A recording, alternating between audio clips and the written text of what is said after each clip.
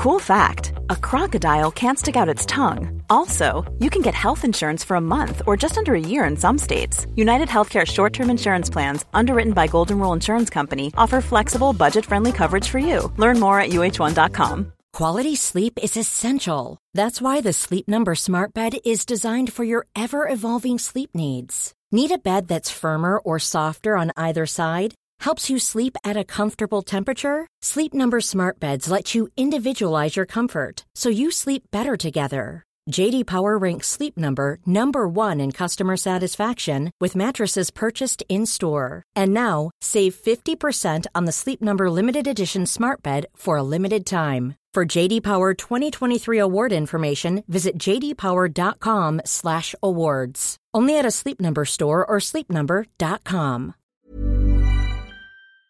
Hello, this is Pablo Zabaleta. This is Troy Deeney. This is Kevin Phillips. This is Jürgen Klopp, and you're listening to The Big Interview with Graham Hunter. Thank you, Jürgen. I travelled to all these interviews from Barcelona, and our socios, our beloved members, keep us on the road. This independent podcast would not happen without them. Please go to patreon.com/Graham Hunter right now to become a socio, to become one of our members, and get an extra big interview every month, plus loads of bonus content. So go to patreon.com/Graham Hunter, patreon.com/Graham Hunter, and we'll bring you joy.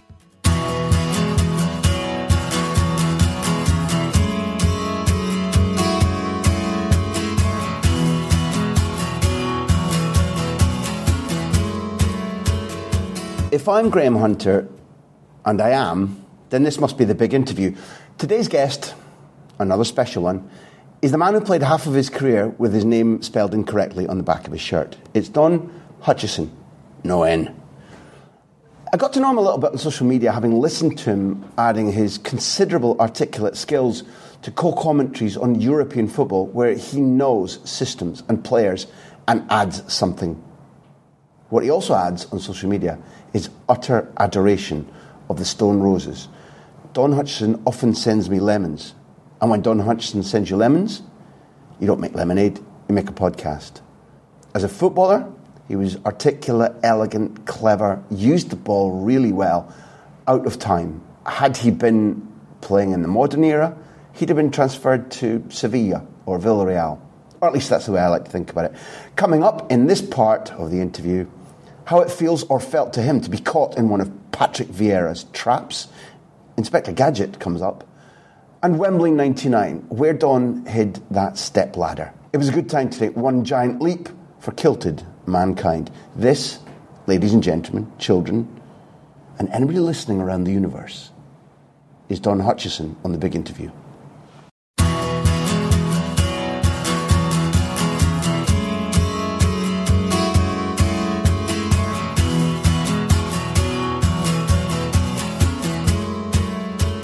We love craftsmen, Don Hutchison. We love elegant footballers on this podcast, people who love the ball and could use it well, and that's one of the many reasons you're here. I was just thinking who's coming in. One of the many reasons that you're here.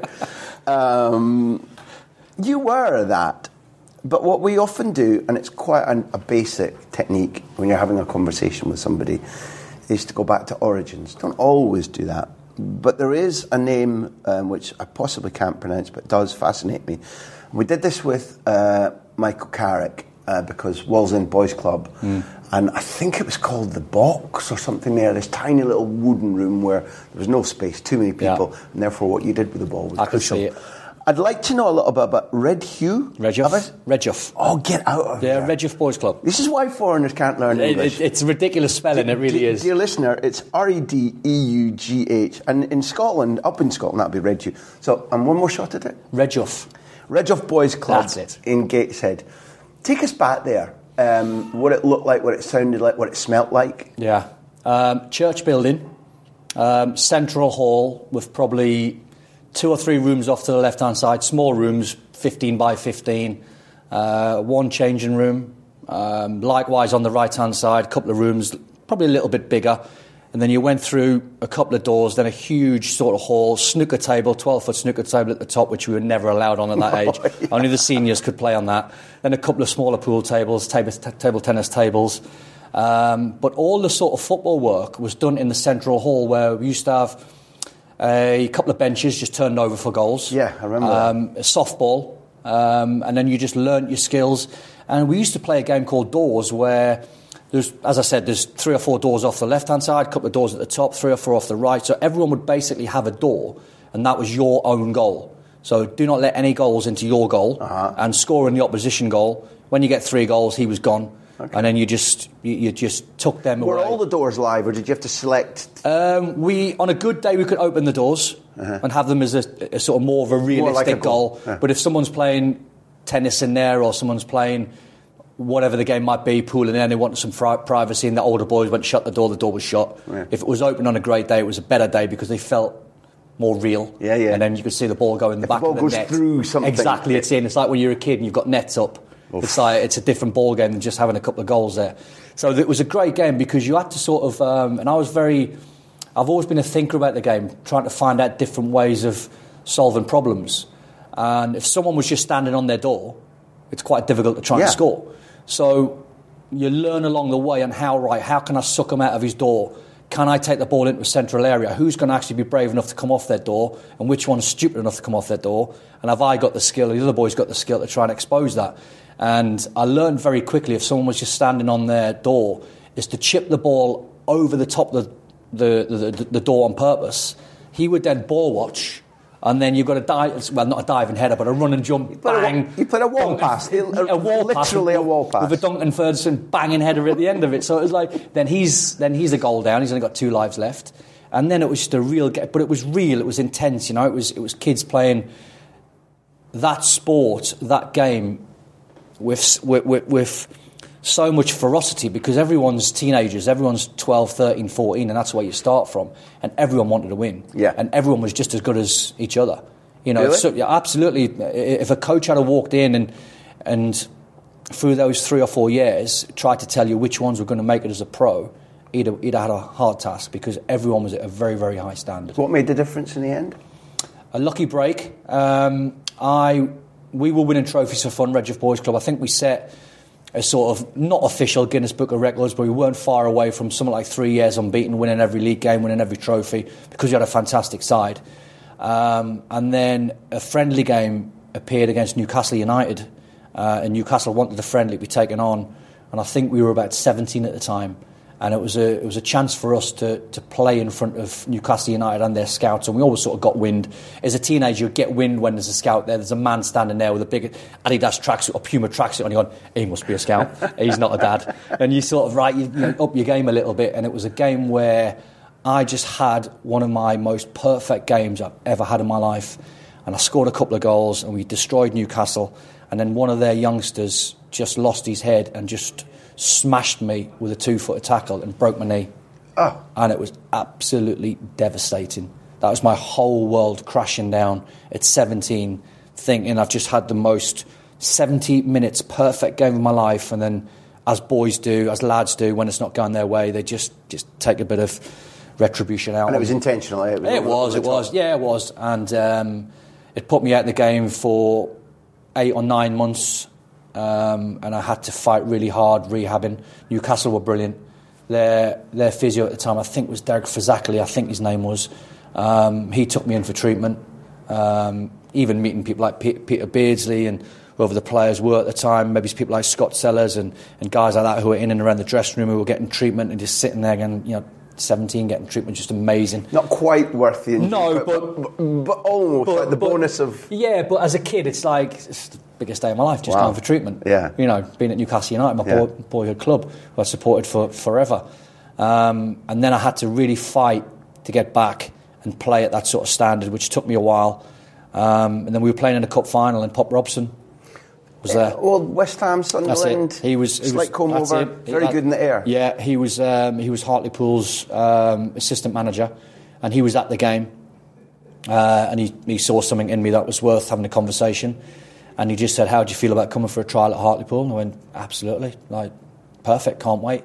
So me and the centre-half, we had loads of good players, but probably at this time there was myself and a centre-half who were probably just starting to shine, and he asked the pair of us to go for a trial. We played against Sunderland, scored a couple of goals. He played well, the centre-half, I played well, and Pop said, look, we'd want to take you on, we want to sign you. But I was at a difficult age where I was at 17.5/18, where you couldn't sign pro forms at the time because you're too young. Yep. And you were too old to sort of be an apprentice. So I had to go, if I was going to sign, be on a YTS wage, which was £27.50. And I was an apprentice. Youth training scheme, for those who don't remember it. Youth training scheme. And I was an apprentice forklift driver at the time, earning decent money, just starting to sort of grow into a man and get a real job. And he asked me what, and I said, I'm taking it. I'll take the opportunity.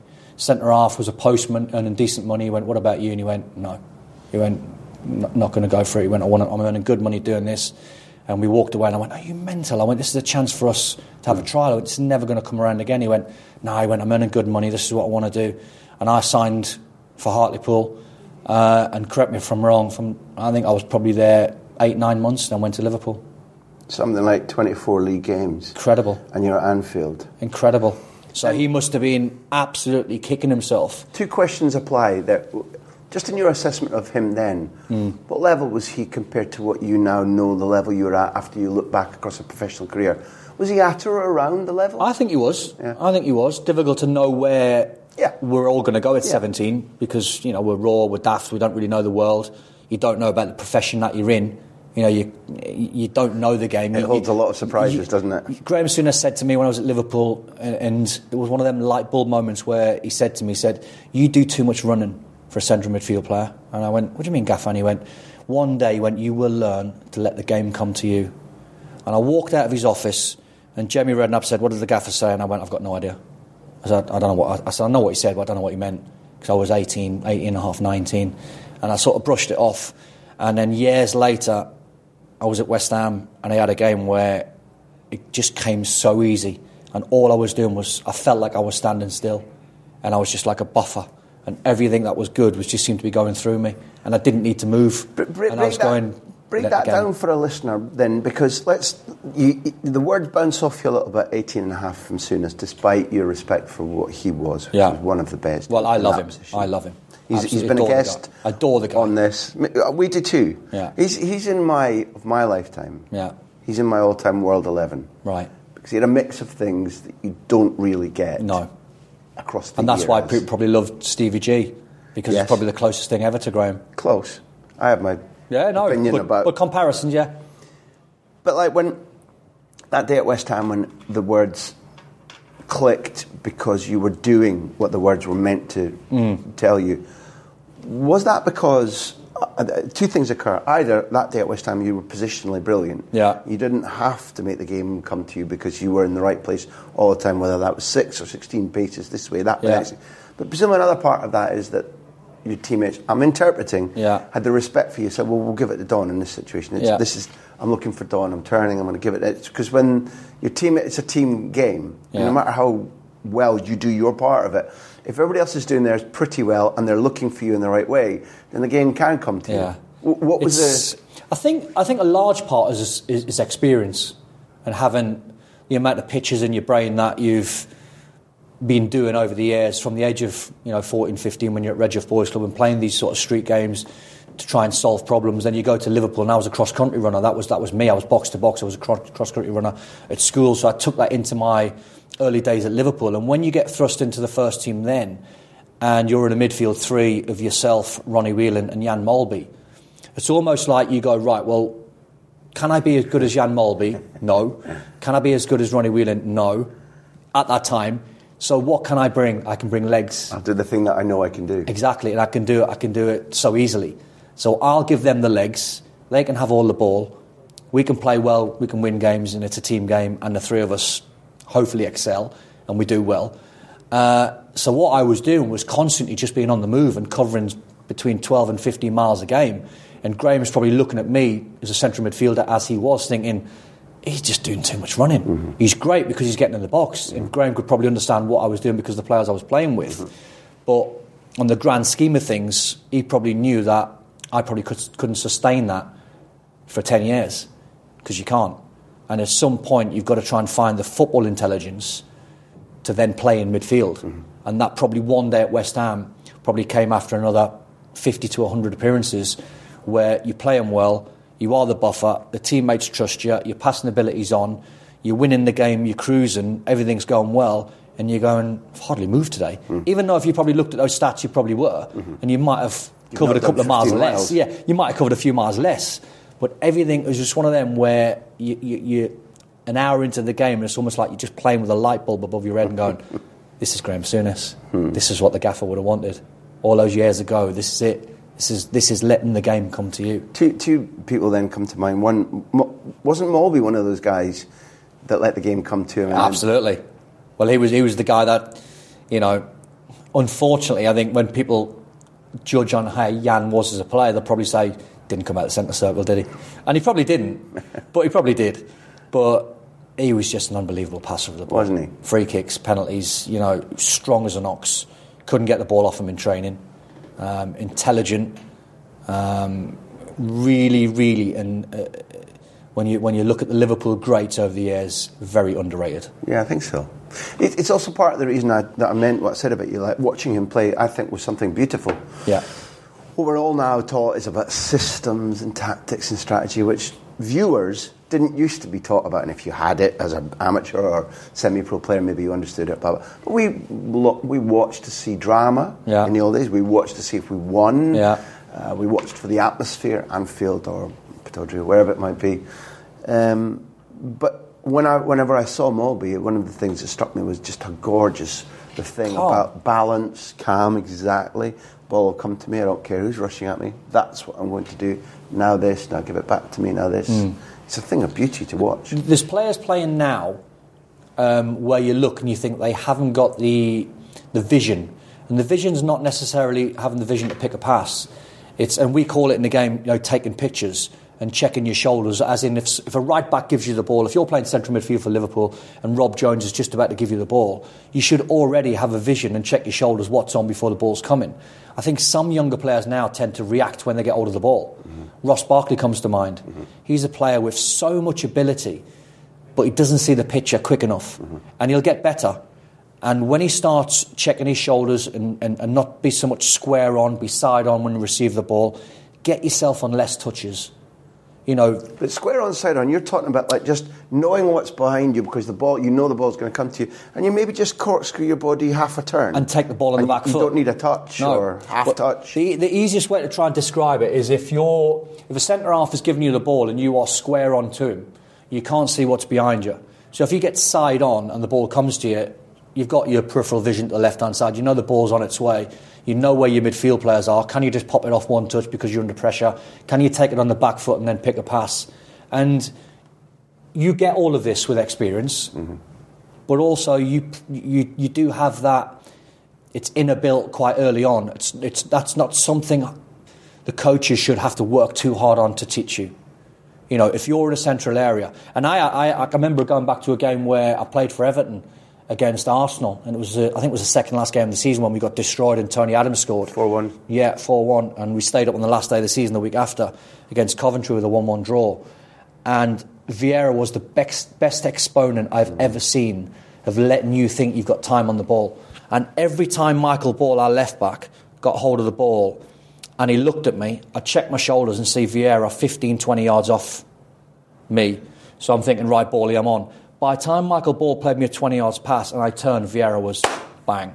And he was doing me every single time. And I was going, this is a joke, because every time I'm looking, he's 20 yards away. He was covering the amount of ground up. And basically what he was doing, he was setting traps for me. He's gone, go on, you think you can get hold of the ball? And by the time Michael Ball rolls you the ball, which was 10, 15 yards, he can cover that ground over 10 yards in, 2 seconds? And 3 seconds? He's got, apart from the covering the ground, because for anybody who doesn't remember Vieira, he's got legs like stilts. Yeah. But the other thing is, my memory of him was that he's got a tremendous anticipation, so that even before that first move, when it's a beautiful phrase to set the trap, his head is going, I know when I'm setting off, I know when Michael Ball is going to pick the pass. Also, I'm not allowed to swear in this anymore, but He had telescopic legs. Yeah. They used to come out like Marvel. Spectre Gadget. Exactly like it's this long. Now it's like and it's round the back, and his foot had a hook on it. Yeah. Like Long John Silver, because the boot's straight, and then it's like it's hooked round, it's nicked the ball off me, and he's away. But can you imagine having that intelligence where not only was Vieira looking at me and looking at my position, also looking at Michael Ball, looking at the distance that Michael Ball had to play the pass to me, 20 yards, knowing not to set off too early. Yeah. If he sets off too early, I can hear him, I can feel him, I can breathe him. I just pop it back to Michael Ball and go, you just wasted 20 yards there. So all that football intelligence, which happens a million times a game to different. It's a wonderful thing when you see it, and it's even better when you've had it done against you, because it'll never leave me. I said you made me think of two names. So Moby was one. The other one is a guy that we share a respect for in the way you've been describing reading and body positioning, and it's Busquets, because I know already I've cheated. I know what you think about him, but he also meets exactly the spec you've been talking about the central midfield player who sets traps, who reads things, and you take a lot of fun watching him, or you have done watching him play, right? Love him. Absolutely adore watching him play, because the game to some people comes very easy. And he's one where you think he could play at least 40, because his football brain seems to be bigger than anyone else's. He probably doesn't cover the amount of ground anyone else does for Barca. Granted, he needs the legs in and around him, but still take nothing away from his ability and how he can manipulate the ball, his body position, knows when he's being closed down, knows when to take one touch, two touch, knows when to play a forward pass. I think when a lot of people lazily watch football and watch people like Busquets and Michael Carrick, they think they just pass the ball sideways and backwards, which is not true. Busquets is one of the best exponents of taking it on the back foot and banging it into someone like Messi, banging it into Luis Suarez, the so-called better players, but I'm using that loosely because they're the match winners, instead of just going 5 yards and being safe. I hate watching safe midfield players.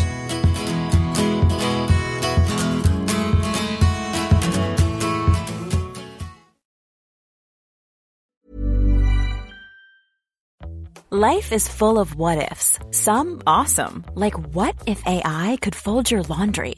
And some, well, less awesome, like what if you have unexpected medical costs? United Healthcare can help get you covered with Health Protector Guard fixed indemnity insurance plans. They supplement your primary plan to help you manage out-of-pocket costs. No deductibles, no enrollment periods, and especially no more what-ifs. Visit uh1.com to find the Health Protector Guard plan for you. How would you like to look 5 years younger? In a clinical study, people that had volume added with Juvederm Voluma XC in the cheeks perceived themselves as looking 5 years younger at 6 months after treatment. Look younger, feel like you. Add volume for lift and contour in the cheeks with Juvederm Voluma XC. Reverse signs of aging by adding volume to smooth laugh lines with Juvederm Volure XC. For important safety information and to find a licensed specialist, visit Juvederm.com. That's JUVEDERM.com. Not for people with severe allergic reactions, allergies to lidocaine, or the proteins used in Juvederm. Common side effects include injection site redness, swelling, pain, tenderness, firmness, lumps, bumps, bruising, discoloration, or itching. There's a risk of unintentional injection into a blood vessel, which can cause vision abnormalities, blindness, stroke, temporary scabs, or scarring. Talk to a licensed specialist to find out if it's right for you. Many of us have those stubborn pounds that seem impossible to lose, no matter how good we eat or how hard we work out. My solution is PlushCare. PlushCare is a leading telehealth provider with doctors who are there for you day and night to partner with you in your weight loss journey. They can prescribe FDA-approved weight loss medications like Wegovy and Zepbound for those who qualify. Plus, they accept most insurance plans. To get started, visit plushcare.com/weightloss. That's plushcare.com/weightloss.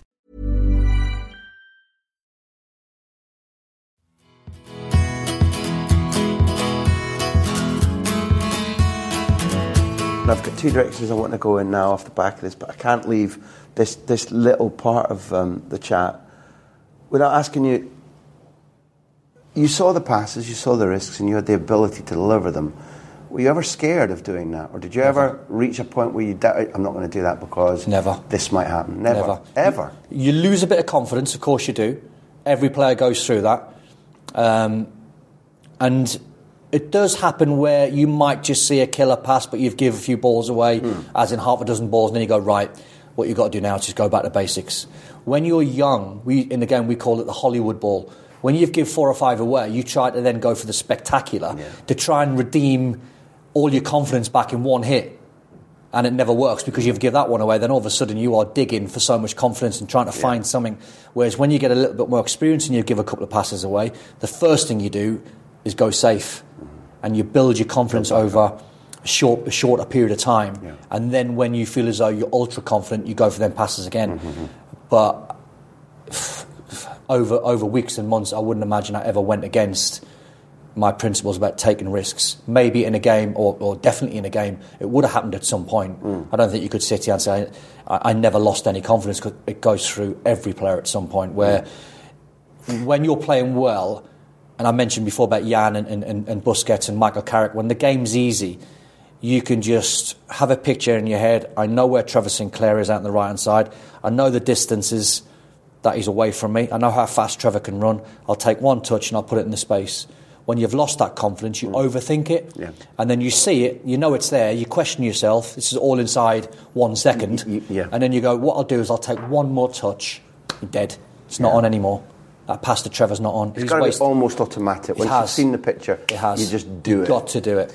Then I cheated there because I was going to move into another chapter a little bit, but you've drawn me back to what I'm reminded was Kev Phillips. I always thought it was Robbie Keane in this series, where he gave us an anecdote about being able to walk into a restaurant with his wife and not look around. Go sit down at a table and he'd be able to tell you how many people were there, who they were, if he knew anybody, just because of peripheral vision. Yes. You've talked about pictures, which is a slightly different thing, because you might look over your shoulder, gather information really quickly, or you might automatically know from a shout, from whether it was Ball or whether it was Tony Cottee, whoever it might be.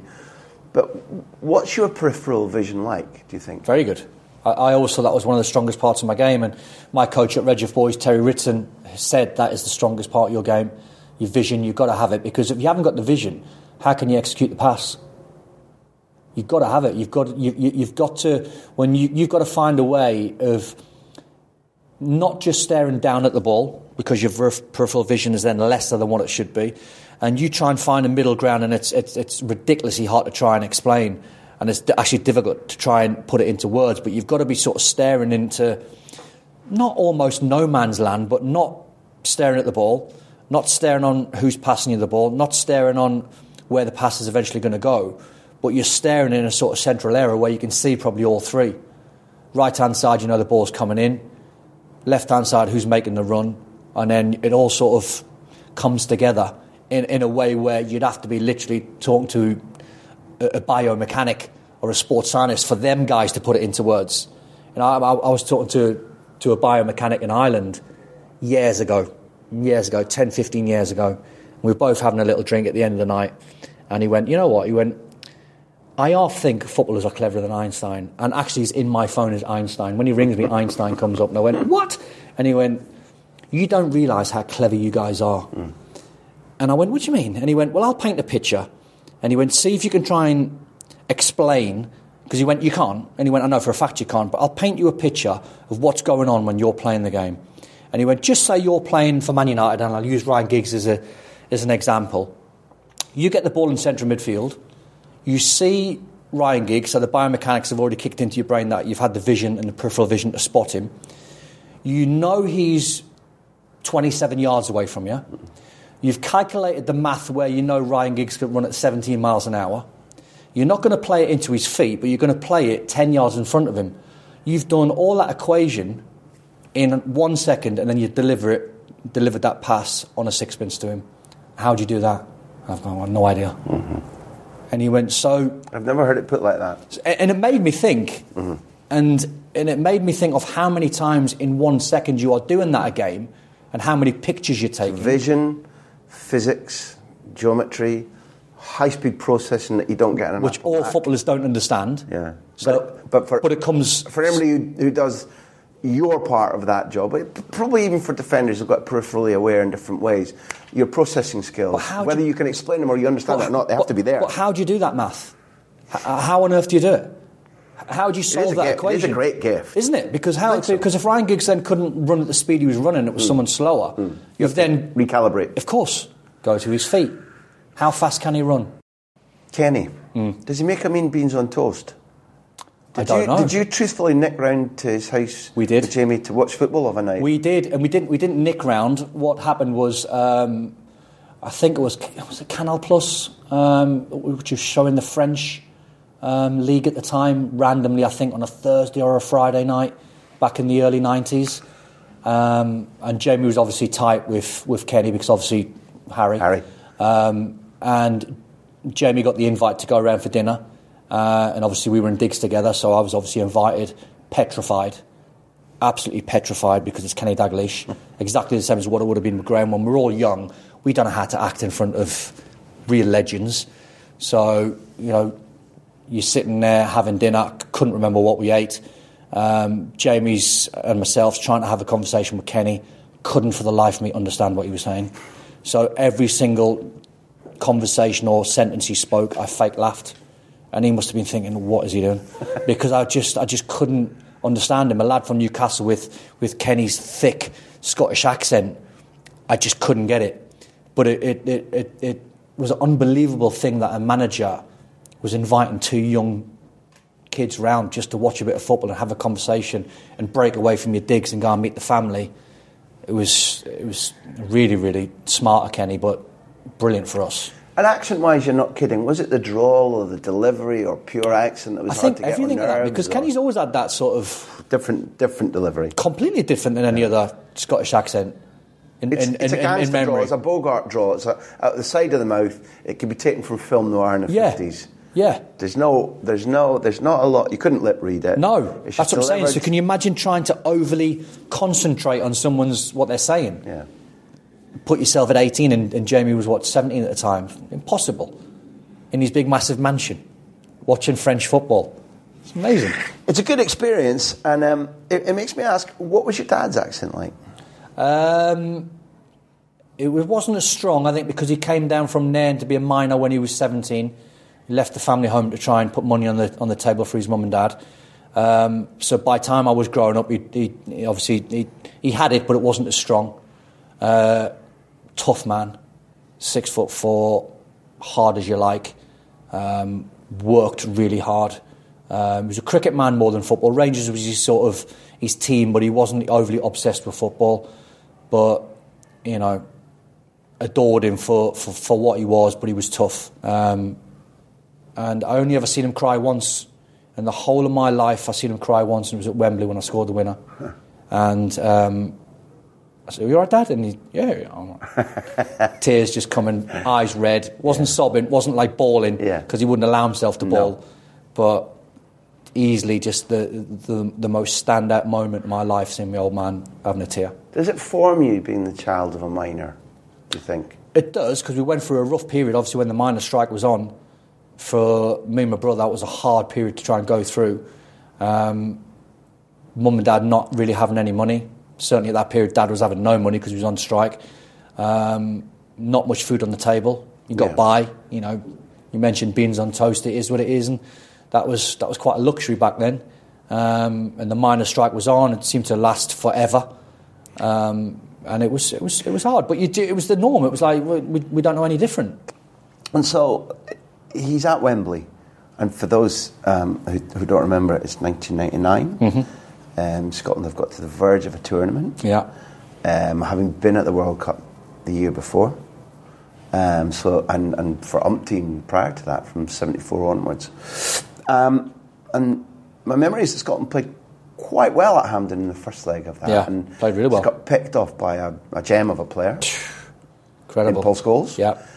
But before we even talk about your dad being at Wembley, what was the challenge to you about going down to Wembley? You'd always considered, apart from who you played for, you'd always considered yourself Scottish? Always. All my pictures of being a kid's in the Scotland strip.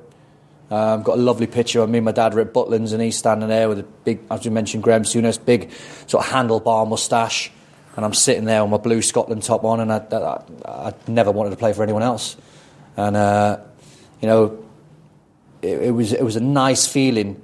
I can remember that. I remember one of my early games at Hampden, and we lived in a place called Chestnut Gardens, which is in Thames and Gateshead, quite a rough area, but and for some bizarre reason, I've got no idea why I'd done it.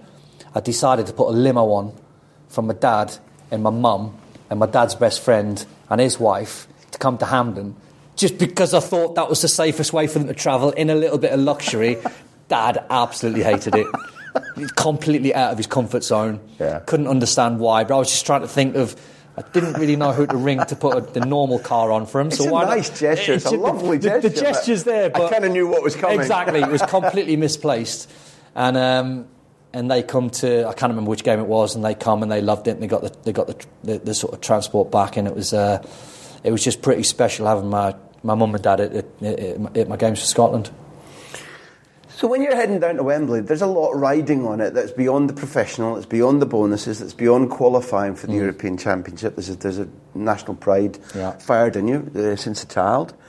Was it always the case that your dad went? At what point when you arrive at a game like that Wembley one, where you just cut off and think, you forget that your family or your friends are there and watching? Footballers are very... once you get your tickets and you know who you're leaving them for, the process is quite simple. Before the game, four tickets, Douglas Hutchison's picking them up, left by Don Hutchison, put them in an envelope, give him to the secretary, forgot straight away who's coming. That's it. Some of the most stressful thing for footballers, and even modern day footballers, I would agree, is sorting out tickets, who's coming, family, friends, where they're sitting. Are they in the seats okay? Have they got lounge tickets for before and after?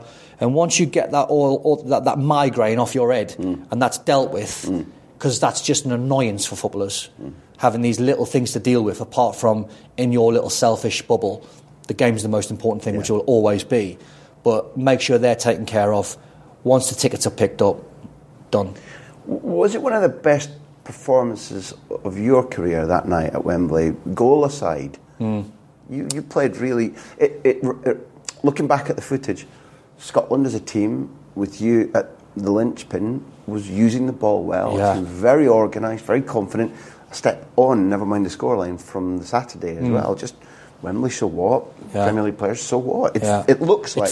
It felt like I've always enjoyed being in the Lions' Den. You know, whether playing for Sunderland against Newcastle at St James's Park, scoring a goal, which I'm a Newcastle fan, having played for Everton and Liverpool in Merseyside derbies for both sides, being born in England, playing for Scotland, I've never done anything the conventional way. It's always been against the grain. But secretly, that used to fire me up. I remember, and going back to the early game where you mentioned at Hampden, we competed quite well. There was nothing much in the game. Paul Scholes got a couple of headers, which was ludicrous, really, because we'd done all the prep on, people like Tony Adams, people like Martin Keown, people like Alan Shearer, people like Paul Ince, all coming in the box from wide free kicks and corners, down to every single detail.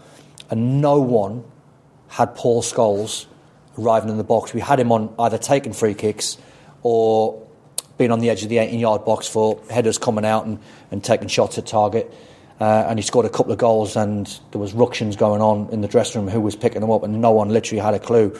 But I can remember clear as day being standing at Wembley, England to one side, Scotland to the other, and the national anthems were going. And when the Scottish national anthem went off, the not abuse, but the boos inside the stadium was so loud, it can either make you sink or go, this is what football's all about. Yeah, and I always had that in my belly. The tougher the task, the harder the environment, I'd like to think that's what got me going, and I played it probably my best. I'll show you. Yes, exactly that. And I've not seen the game for quite a number of years, but whenever I see it, and my memories of the game, was every single Scottish player in that 11 outplayed the English in every department, wherever you want to look. It felt that way. It felt that way. Alan Shearer and Michael Owen never got a kick. David Beckham never got a kick. Barry Ferguson and John Collins dominated. I think it was Paul Scholes and Paul Ince.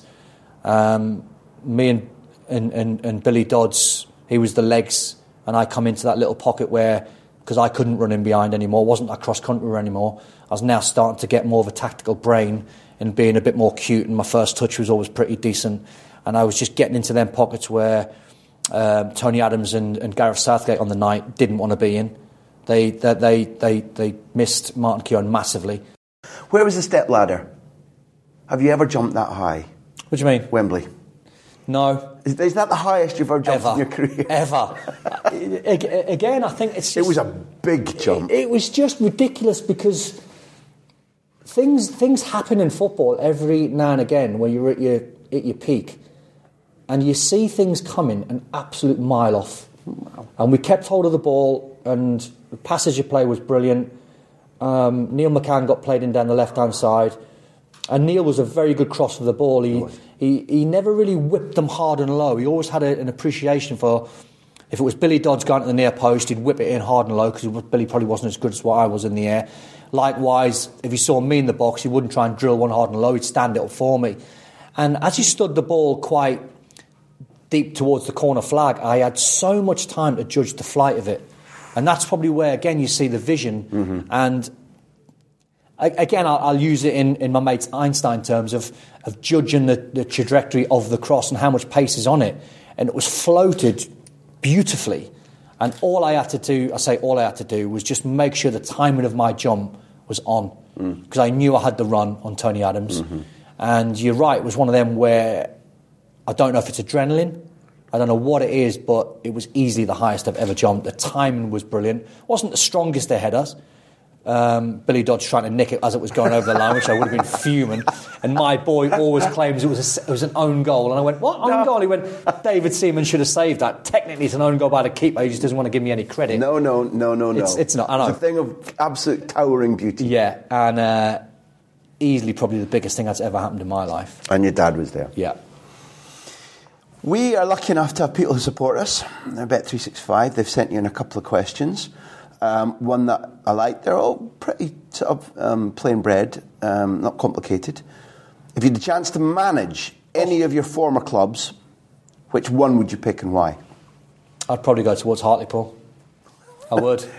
I would. It was, and I know I'm digressing away from what the question is because it's about managing, but I think out of my whole lifetime, the purest football I ever played was Hartlepool. I wasn't playing for any money. I was earning £27.50 a week. I spent £27.50 a week. There was a sports shop around the corner, which I think I got my first pair of Copa Mundials from, which is easily the best boot ever made. And the guy in there was just amazing because he let us, as YTS boys, put something like a £5 down. You take the boots, and we just went in every couple of weeks and chipped away at a couple of quid. You had one pair of jeans, one pair of trainers, a couple of tops. It was what it was. You weren't playing to be a superstar. You were playing to get your foot on the ladder to be a pro. And that easily was the purest time. To manage, I think the biggest club I've played for would be Liverpool. So to answer the question, it would be Liverpool. And because of the time at Liverpool, there's a pool there. You never played professionally at Newcastle, but I mean, does that, once you've had a professional career, which tends to cure a lot of who I supported? You see a lot of players. It does. It cures a lot of players. But have you? Yeah, dilutes a better word. Yeah, it dilutes. It's a much better word. It does. It dilutes it because when you're in the pro game and you've played against Newcastle and you've played at St James's Park and you've played against them 100 times at all the other clubs you've played for, you've got to be solid enough to go when you're playing against them to score against them. I actually had a good record against Newcastle. I scored, I think, on my West Ham debut a penalty. I scored, I think, on my second return under Glenn. I scored a diving header. Obviously scored in the time we were Derby for Sunderland at St James's Park. So my record was quite good. So I was quite good of parking that bus where, as I said before, I played for Everton, played for Liverpool, but there was never any bias. It is what it is. I'm a pro. This is what we do. So when you're in the game, you're diluted on who you support, even though you knew you stood on the Gallagher end for all your teenage life and stood under the scoreboard. So all their memories are still there. And then once you retire, you go back to who you support, which fans don't necessarily take it too easy. I get hammered from Newcastle fans thinking, you're not a true Newcastle fan. You play for Sunderland, you scored against us, and I'm like, what was I meant to do? And you went, well, you're not a Newcastle fan, are you? And I went, well, yeah, I was just a pro at the time. Right. I was doing my job. Thank you for joining us for season 2018-19. We've got huge creative plans for the months ahead, but we do need your help to make them happen. Please go right now to patreon.com/Graham Hunter and become a socio, become a paying member, and get an extra big interview every month, plus loads of bonus content. Last season, socios listened to 9 exclusive big interviews, including Rafa van der Vaart, Troy Deeney, Roberto Di Matteo, and loads of me talking about football. The Premier League, the Champions League, Spanish football. I'm sure they enjoyed it and you will too. Support us, join us. Thank you.